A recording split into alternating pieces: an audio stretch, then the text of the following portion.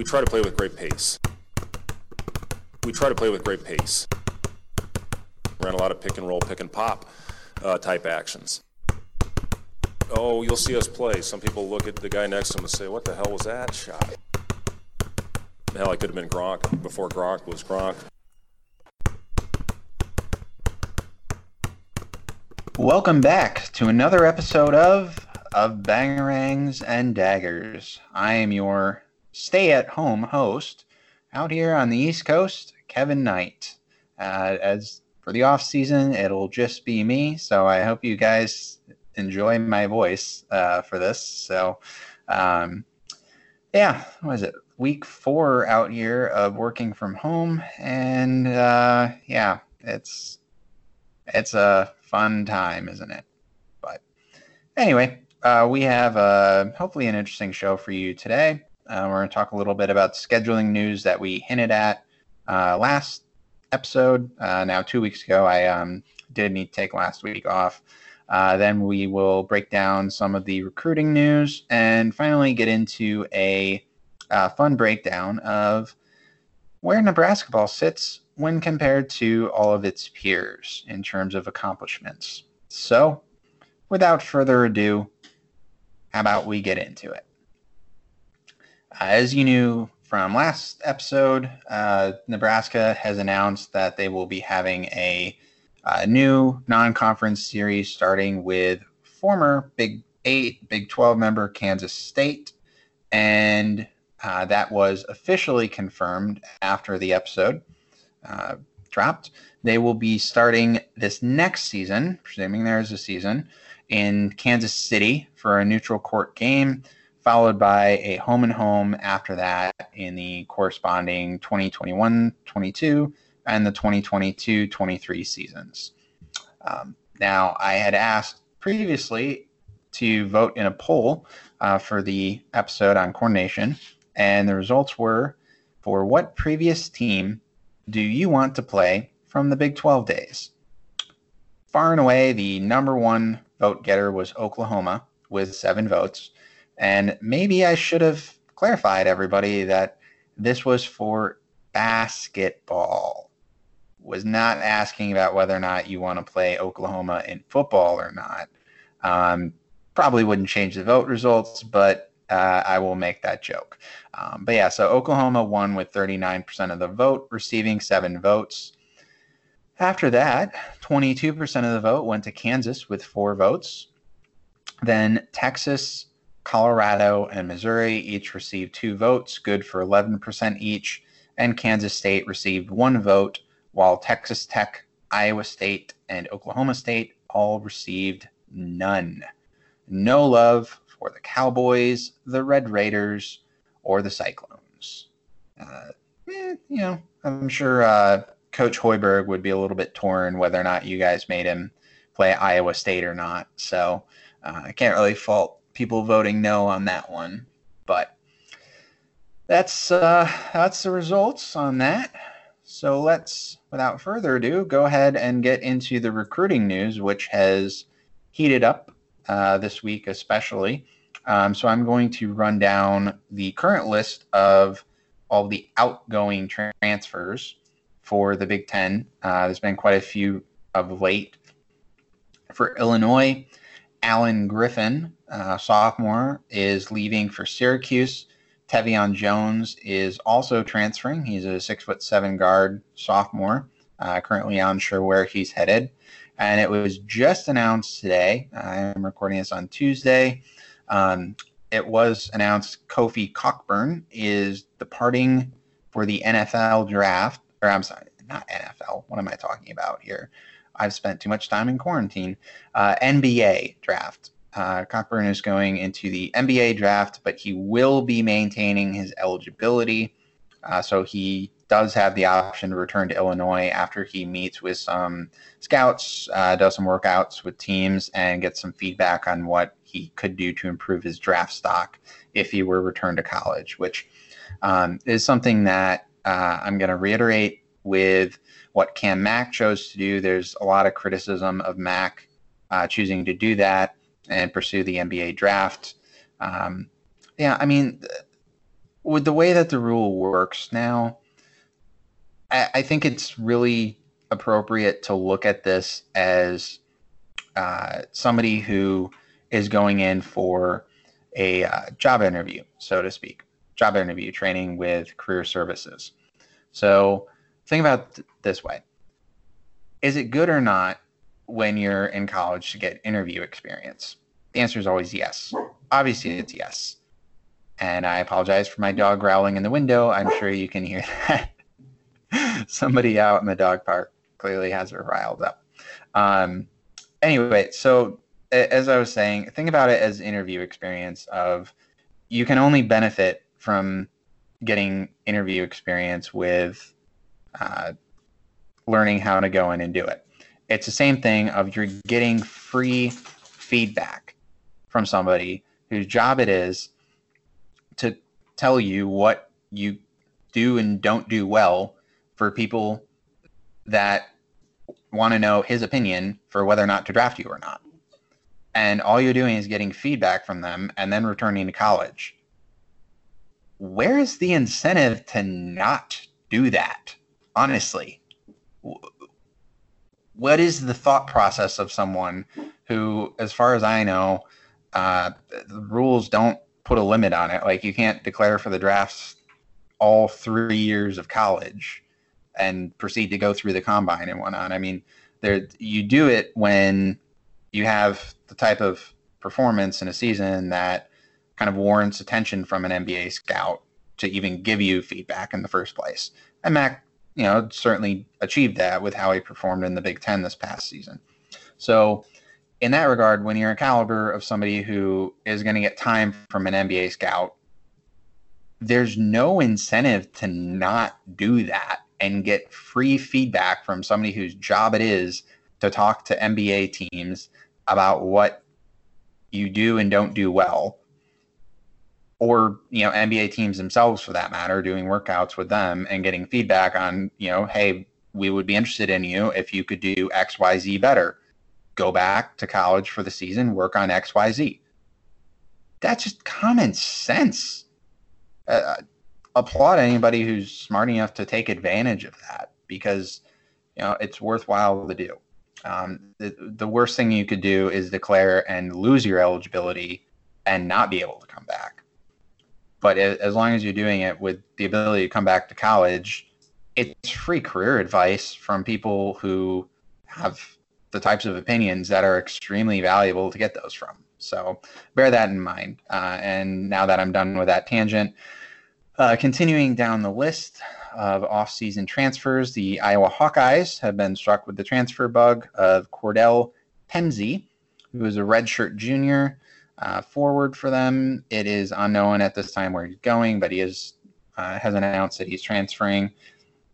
Ricky Lindo Jr. of Maryland, a sophomore, will be transferring. And obviously we already know Mikell and McKee Mitchell transferred after winter break, and they went to Rhode Island. The Michigan Wolverines received news yesterday that David DeJulius, their sophomore guard, who is one of the key contributors off the bench, will be transferring. That broke yesterday. Obviously, we don't know necessarily where, but he is in the transfer portal, which leaves those pesky Wolverines with a pretty slim guard roster, actually. They only have 2 returning scholarship players who are guards for them. So they're hurting a little bit there.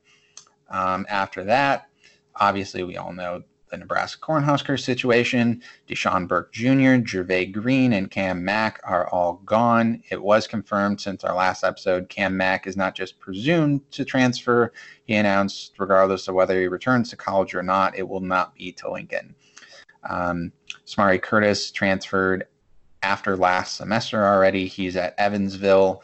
Deshaun Burke Jr. will be going to South Alabama, and Gervais Green is still undetermined at this time. The Northwestern Wildcats are losing Anthony Malnati, redshirt junior, knowing where he's going. Ohio State is losing DJ Carton and Luther Mohammed, freshman and sophomore. Carton's a serious blow to them. Penn State is losing Kyle McCloskey, a redshirt sophomore. Purdue had very unfortunate news for them yesterday. Matt Haarms, a 7'3" monster center of the Big Ten. The redshirt junior is transferring. That only broke yesterday, so we have no idea where he may or may not end up at. But that is a big blow to Purdue.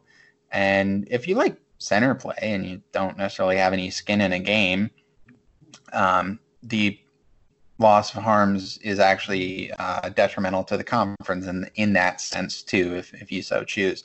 Now, of course, it would be fun to think if Haarms could come to Nebraska, if Coach Hoiberg would go after somebody who's taller than 6'9" for a change and can play center fully in the Big Ten and go toe-to-toe with everybody.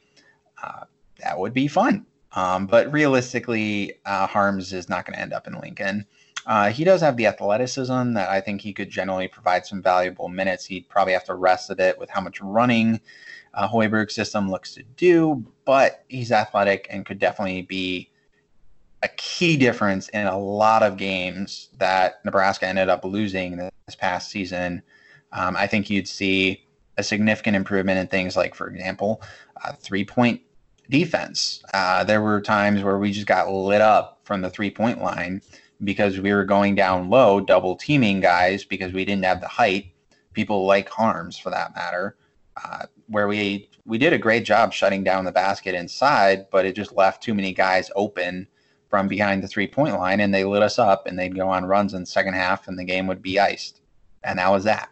And if we could have somebody like Haarms contributing valuable minutes, if not necessarily able to play throughout the entire game, that would be a huge, huge difference in the win-loss outcome, even this past season. Is it going to be the difference between that and a Big Ten title? Of course not. Obviously, they didn't have the talent for that, even if it wasn't the type of year that the Big Ten had in terms of depth. But I think that you'd really, you're all intelligent people. You wouldn't be surprised how big of a difference it would have made in terms of not being at the bottom of the Big Ten if we had been able to have a big man like him.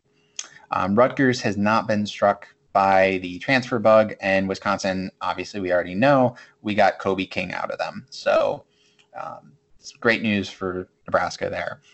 Incoming transfers, I'll make this one real quick. Maryland has Jarris Hamilton, a sophomore from Boston College. He's a forward.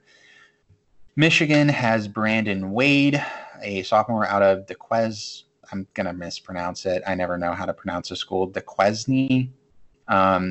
Michigan State actually had him transfer in last season, but coming off the bench this upcoming season will be Joey Hauser, who transferred from Marquette and had to sit out for a year because of the NCAA's absurd rules on who gets waivers and who doesn't.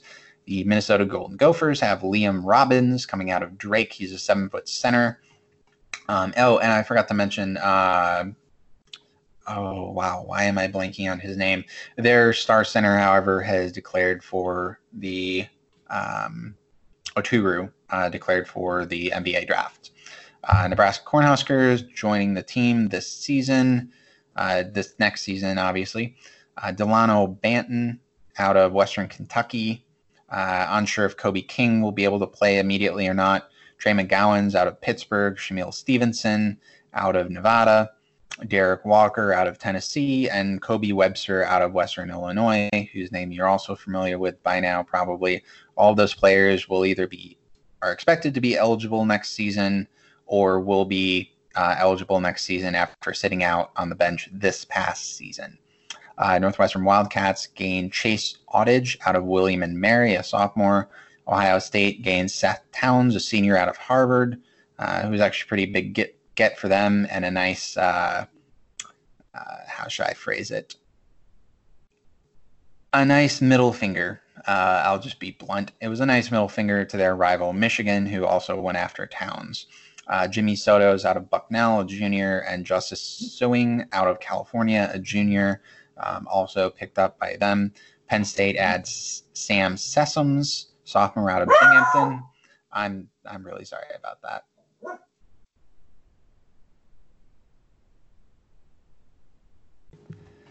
And that is it for the incoming around the Big Ten. As for possible pickups for Nebraska. We were hoping that Alan Griffin out of Illinois would have considered us, but as you heard earlier, he is off to Syracuse. Tyrese Martin out of Rhode Island was also somebody who we had reached out to. He is going to UConn. And Eric Stevenson out of Wichita State, I had actually talked about him already on the podcast. He decided to go to University of Washington. However, Kevin Marfo out of Quinnipiac, I'm sorry, I don't know why I just said it the wrong way. Quinnipiac is still potentially in the running, though he has had 25 total schools reach out to him. Last it was known, those schools include places such as Texas A&M, Florida, Boston College, Oklahoma State, Georgia Tech, Arkansas, Xavier. Oh, those are head coaches that have reached out. Beyond that, assistant coaches from Wake Forest, South Carolina, Rhode Island, Georgetown, VCU, Notre Dame, Seton Hall, Memphis, Penn State, Maryland even, Virginia Tech, Georgia, UConn, San Diego State, Arizona State, St. John's, Wichita State, Texas Tech, Pittsburgh, Louisville, and one of the assistant coaches from Nebraska also reached out. So a long list of suitors for the 6'8", 245-pound transfer. Kevin Marfo, great first name, by the way, has averaged, let's see, I'm sorry about that. He averaged 6.4 points a game total. For last season, it was 10.2 points per game over 30 games that he saw action in. Averaged 13.3 rebounds per game. So he averaged a double-double across the season, by the way. 1.9 assists, shot 48.4% from the field, and even as a forward, he shot 33.3% from the three-point line. Or behind the three-point line, rather. So, honestly, he's already, in a way, an upgrade a bit. And he actually started off at George Washington and then went to Quinnipiac. So, he's got some D1 game experience there and not necessarily against some light talent. So, fairly impressive stat line, and he would be a good get if we could get him. Also, as mentioned earlier, we have Trey McGowens. If you read it up on him on the website, it was announced over the weekend that the transfer guard from Pittsburgh, has picked the Nebraska Cornhuskers and verbally committed. Trey McGowens is not really any stranger to Nebraska, more or less. His now former Pitt player Shamil Stevenson used to be on the Pitt roster and went to Nevada and is now at Nebraska. Also, as Xavier Johnson was originally committed to Nebraska before former assistant coach Kenya Hunter left for UConn, and then Johnson ended up getting released from his letter of intent by Nebraska and proceeded to go to Pittsburgh. But McGowens averaged 11.6 points per game over his career, started in 64 out of 66 games for the Pitt Panthers, and he actually went up in total assists from 55 to 118 as a sophomore. However, his turnover margin also went up. He went from 80 turnovers to 94. But he did manage to average 1.7 steals per game and was shooting 31.1% from behind the three-point line. Mind you, that was in the ACC, so it's no pushover conference by any means, so that's certainly something to note. Unclear whether or not McGowens will be able to get any kind of waiver or even try. Officially, he should be expected to sit next season. But he should be a good player in practice to go up against when it comes to the scout team. So that rounds out the news that we have for you in terms of the schedule that we know of so far and for what we know of the transfer list at this point. So at this point, we will take a break, and when we come back, we will look at where Nebraska sits in terms of with her peers, or its peers, rather.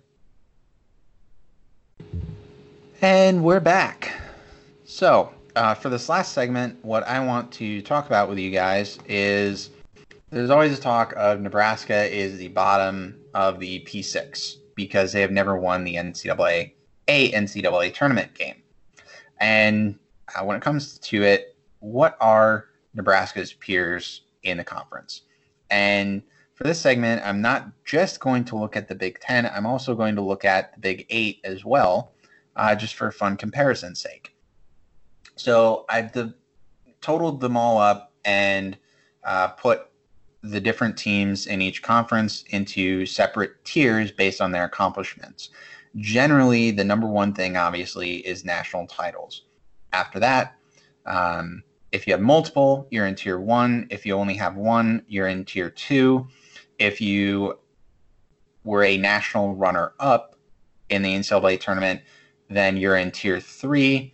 Tier 4 is if you've at least made it to a Final Four, and tier 5 is everybody else.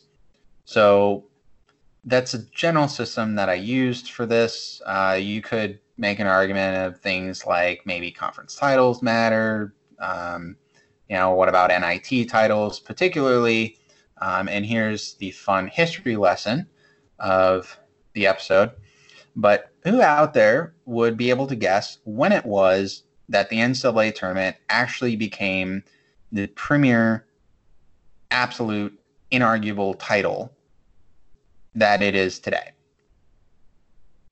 And if you guessed from its inception, you're wrong. In fact, the National Invitational Tournament was considered arguably the preeminent postseason tournament up until about the mid-'70s or so. Literally, in 1970, Marquette coach Al McGuire actually chose a bid to the NIT over a bid to the NCAA tournament. Why? Because he wanted the press exposure that came with the tournament in Madison Square Gardens. The NIT was a more premier tournament at one time than the NCAA.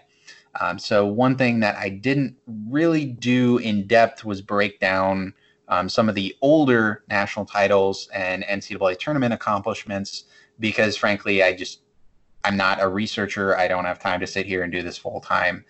So some of that is not quite broken down in this. Another thing to also keep in mind that I did at least try to accommodate was, as you all know, the NCAA tournament is currently 68 teams. And if you didn't know that, well, now you do. It became 64 teams in 1975 when it had increased from 32. But between, let me start over. When it originally started in 1939, it was only 8 teams. So if you made the Elite Eight in 1939, that means you literally made the tournament. There was no Sweet 16. There was no second round. There was no first round. You literally made the tournament straight into the Elite Eight if you were there for its inception in 1939. And you know what? I'm going to throw out on Twitter the poll question for who won the first NCAA tournament game. You could easily cheat and look it up on Google, but don't vote and then find out afterwards. How about that? So the original field was 8 and 39. After that, it was 16 teams. So you made the Sweet 16 straight from the get-go if you made the tournament in 1951 or 1952. And then from there, it varied between 22 and 25 teams from 53 to 74 when it had basically increased to 32 at that point. And then finally, as I said, in 75, it expanded to 64. And as we all know, in 2011, it became 68, which is where it sits at today. So all of that is my long explanation of saying that some of these I didn't necessarily break out too much in terms of some of the very first team claims of, well, we made the Elite Eight in 1952. Well, it's not as impressive as it is if you made the Elite Eight in 2010, obviously. So some of that I tried to note, but not all of it is. So just bear that in mind with some of these older schools where you might think it's a bit surprising to find out that this team has a Final Four bid or a national title, for example. So let's, without further ado, get into it and take a look at the different conferences. Now, the Big Ten as a whole is number 2 between all the power conferences with 309 total NCAA bids. So the Big Ten is number 2 in the country with NCAA bids at 309. Far and away, the number 1 conference in terms of NCAA bids is the ACC with 397, and a distant third behind the Big Ten, but not quite distant enough for my liking, is the SEC with 284 total NCAA bids. Now, I'll be honest, I pulled this number online and I didn't break down whether or not it counts Maryland bids when they were in the ACC, or whether it counts Maryland bids, all of them, even now, as all being Big Ten bids. I'm honestly not entirely sure on that number, but for all intents and purposes, we're just going to take it as it is what it is, and the Big Ten's at 309 total NCAA bids. So, with that in mind, let's look at who the Tier 1 teams are in the Big Ten Conference. Probably no surprise to anybody, Indiana sits at the top. The Hoosiers have 5 national titles and 1 runner-up, also to a fellow Big Ten team, in fact, although they were not Big Ten when they beat the Hoosiers. So anyway, they've got 8 Final Fours, 11 Elite Eights, 22 Sweet 16 appearances, and they've been to the tournament 39 total times, including a streak of 18 straight, which ranks 7th all-time for a number of NCAA tournaments made in a row. They're also second in the Big Ten with 22 conference titles, and they have 6 NIT bids, one of which resulted in a runner-up. Next up on the list for the Big Ten, the Michigan State Spartans. Michigan State is the only other Big Ten team with multiple national titles at 2. They also have 1 runner-up appearance. They have 10 Final Four appearances, which is tied for most in the Big Ten. Pretty sure I'm 99% right on that, if I remember the numbers right. So if I'm wrong later on, I'll correct myself. But they are tied with one other school at 10 Final Four appearances. They also have 14 Elite 8 appearances, 20 Sweet 16s, and 33 total tournament appearances, including 23 straight, which is best for 4th best in the country and is currently still active as well. Though one team that is ahead of everybody in that category really should probably be losing their streak if the NCAA actually has a spine, as I've said before. Michigan State also has 16 conference titles, and they have a conference best 6 conference tournaments. For some reason, I didn't actually pull how many NIT bids they've had, but it's 3 or 4, I think. None of them resulted in any type of hardware. The second tier for the Big Ten, though, up at the top of it, is the Ohio State Buckeyes. Ohio State has 1 national title.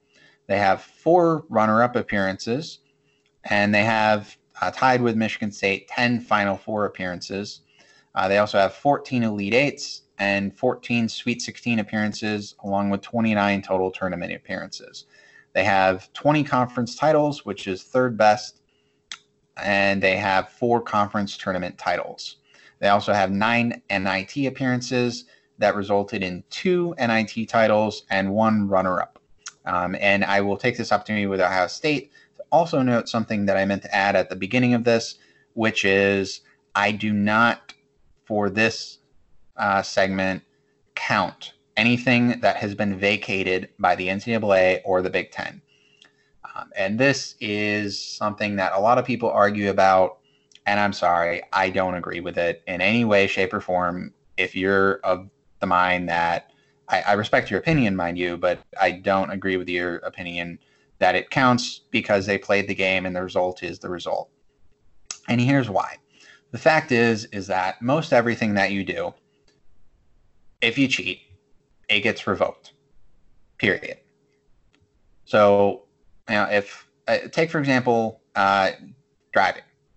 If first off, when you're caught speeding by a cop and pulled over, say it's out on the expressway, you're not going to get pulled over right where you get caught cheating. You get caught cheating by speeding, and you get pulled over 2 miles down the road, and you still get written up for what you did 2 miles ago.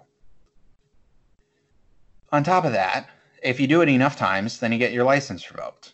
It's the same thing. If you cheat enough times, no matter when you find out about it, as long as it's within a statute of limitations, if you cheat, it doesn't count. Sure, you played the game, but hey, if the same team was playing by the same rules, which was ignoring the rules, then they very well might have been able to beat you instead. But the fact is that as a team and as a school and a member of the NCAA, you agree to the rules that the NCAA has. If you want to argue about whether or not the rules are right or wrong, that's fine, but they are what they are, and until they're changed, that's what the rules are. So Ohio State had at least one Final Four that would have counted otherwise that I did not count in this because it was vacated by the NCAA because they cheated, and therefore it doesn't count. That's a fact. So Louisville 2013 had their national title revoked. They cheated. They broke the rules. The game was played.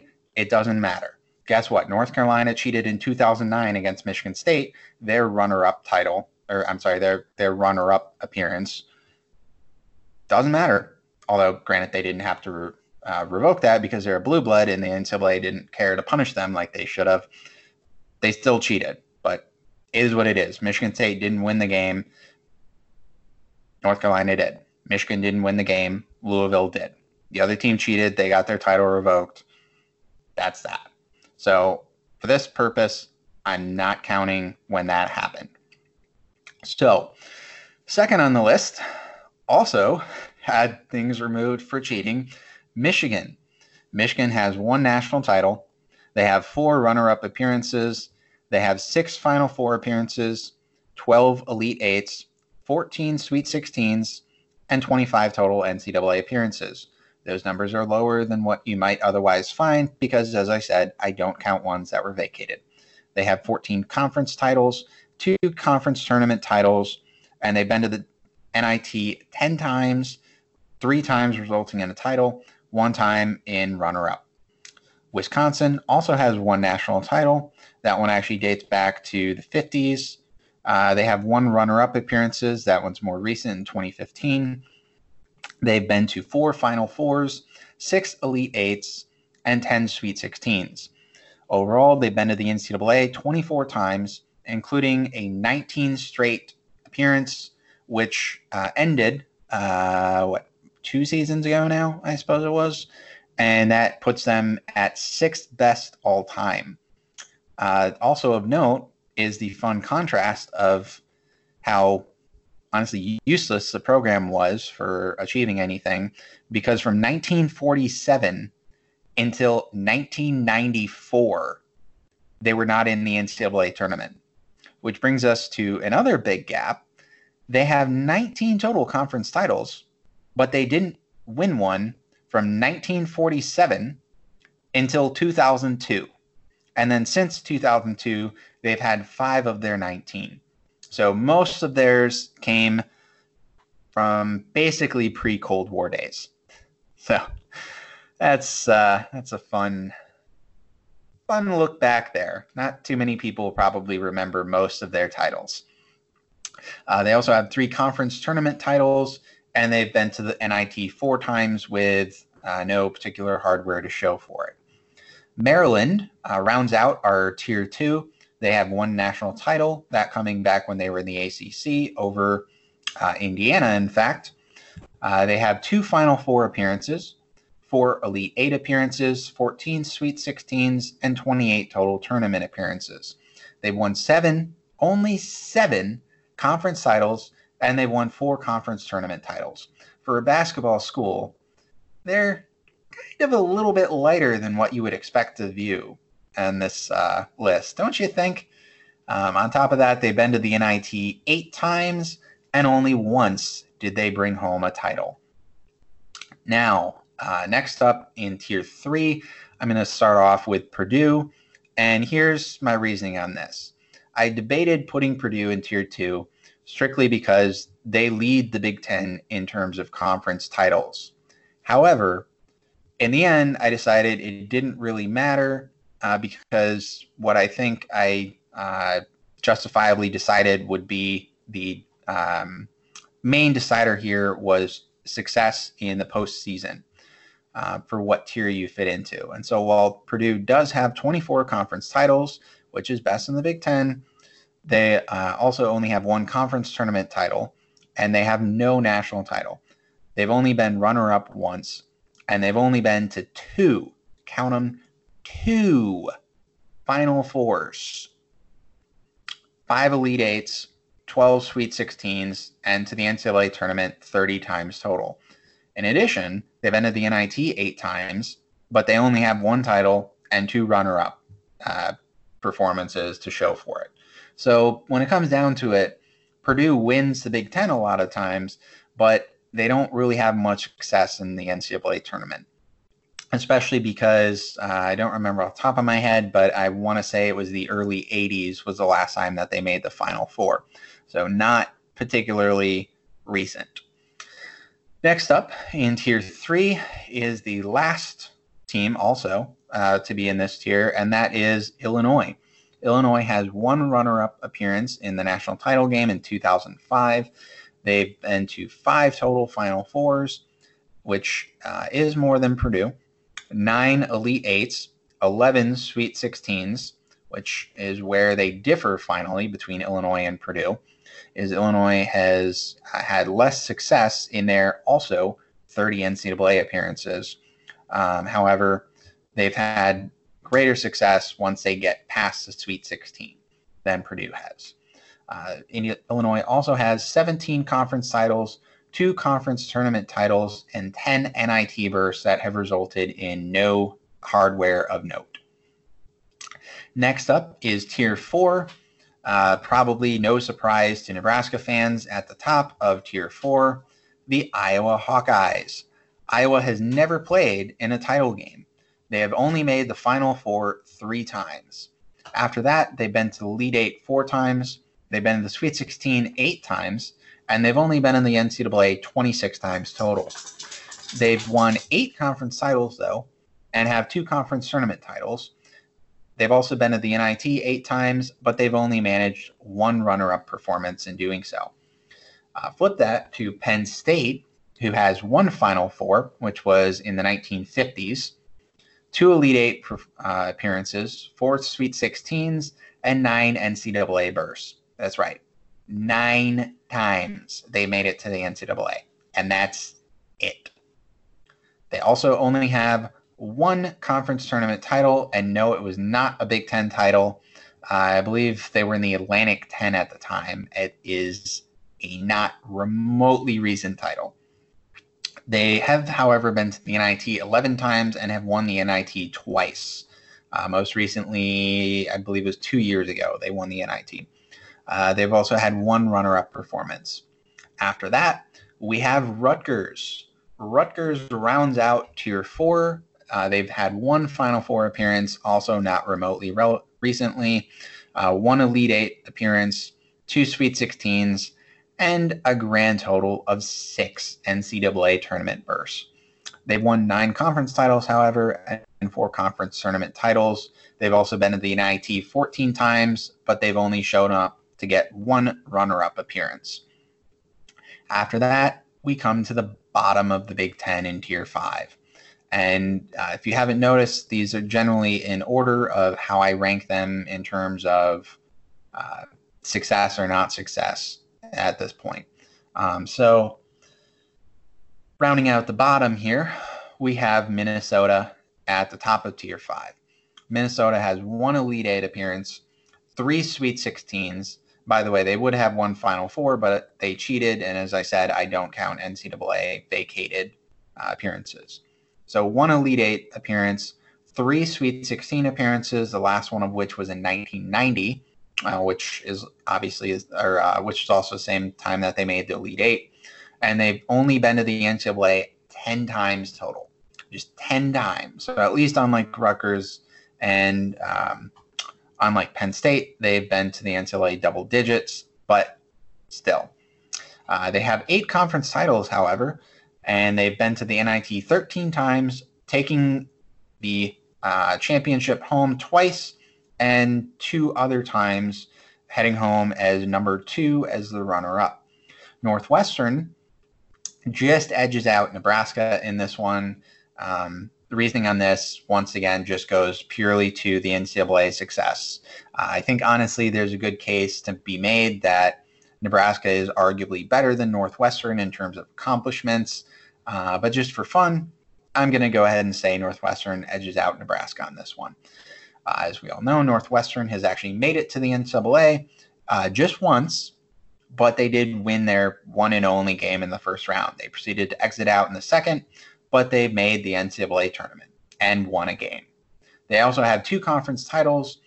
Those both came in the 30s, 1931 and 1933. And that's it. That's it for their conference titles. They've been to the NIT 7 times and have not to show for it. Coming up last in the Big Ten for these rankings is Nebraska, who, unlike Northwestern, has been to the NCAA tournament 7 times, but they haven't won a single game. They're 0-7.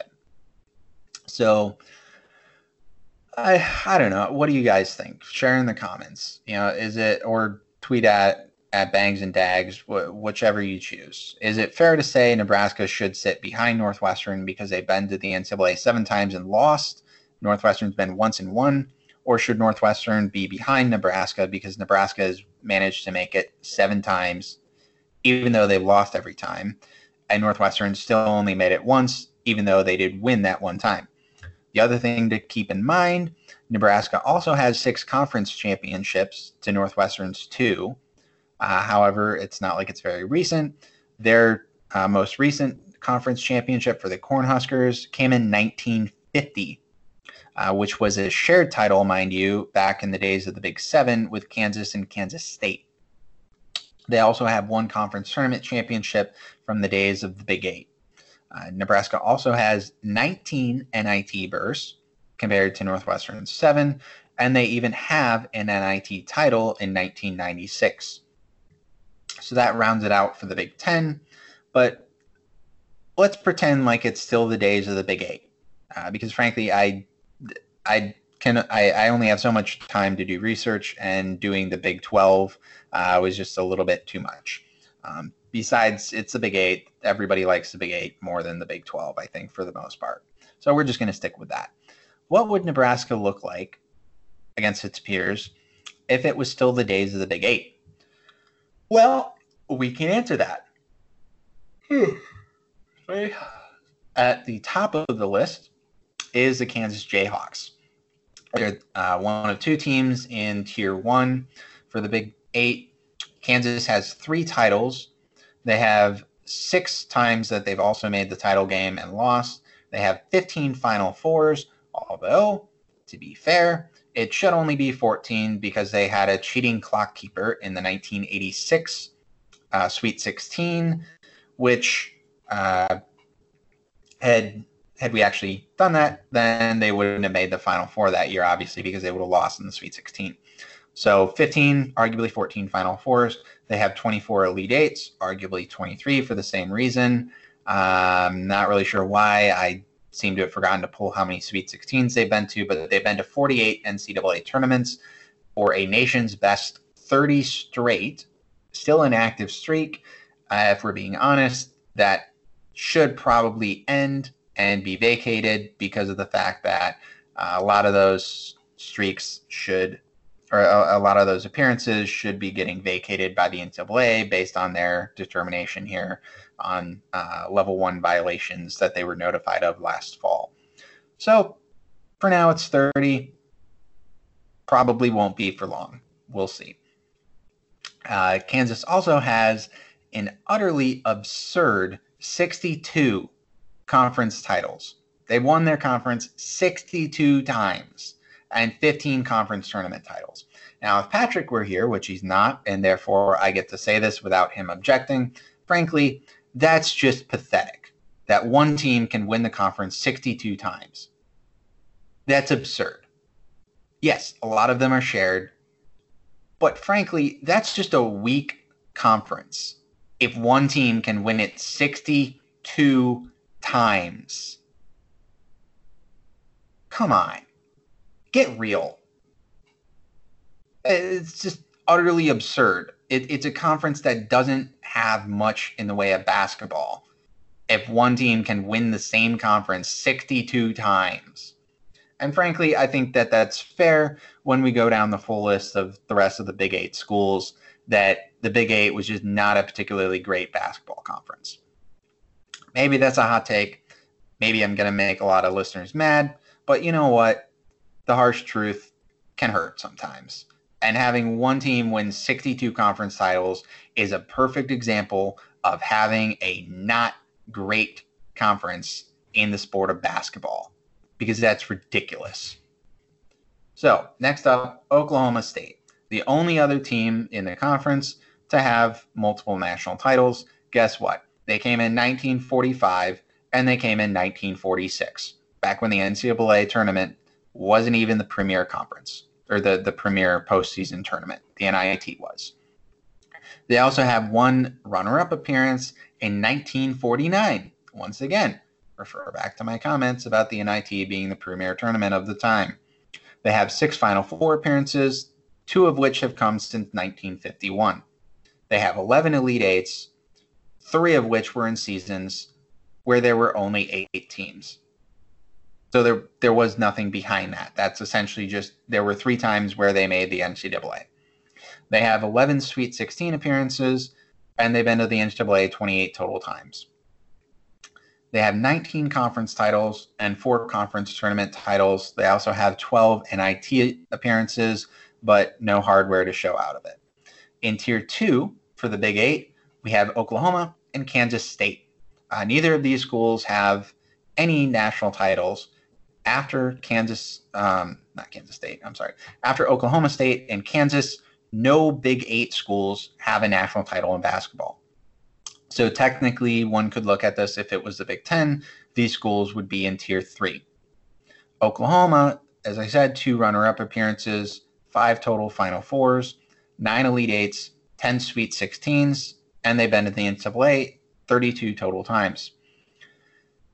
Top of that, they have 14 conference titles and 7 conference tournament titles. They've been to the NIT 7 times, and also still have only managed 1 runner-up appearance. They don't even have an NIT title. Kansas State has 1 runner-up appearance in the NCAA. They have 4 Final Fours. They haven't been since 1964, mind you. They have 13 Elite Eights, one of which was also back when there was only 8 teams in an NCAA bracket.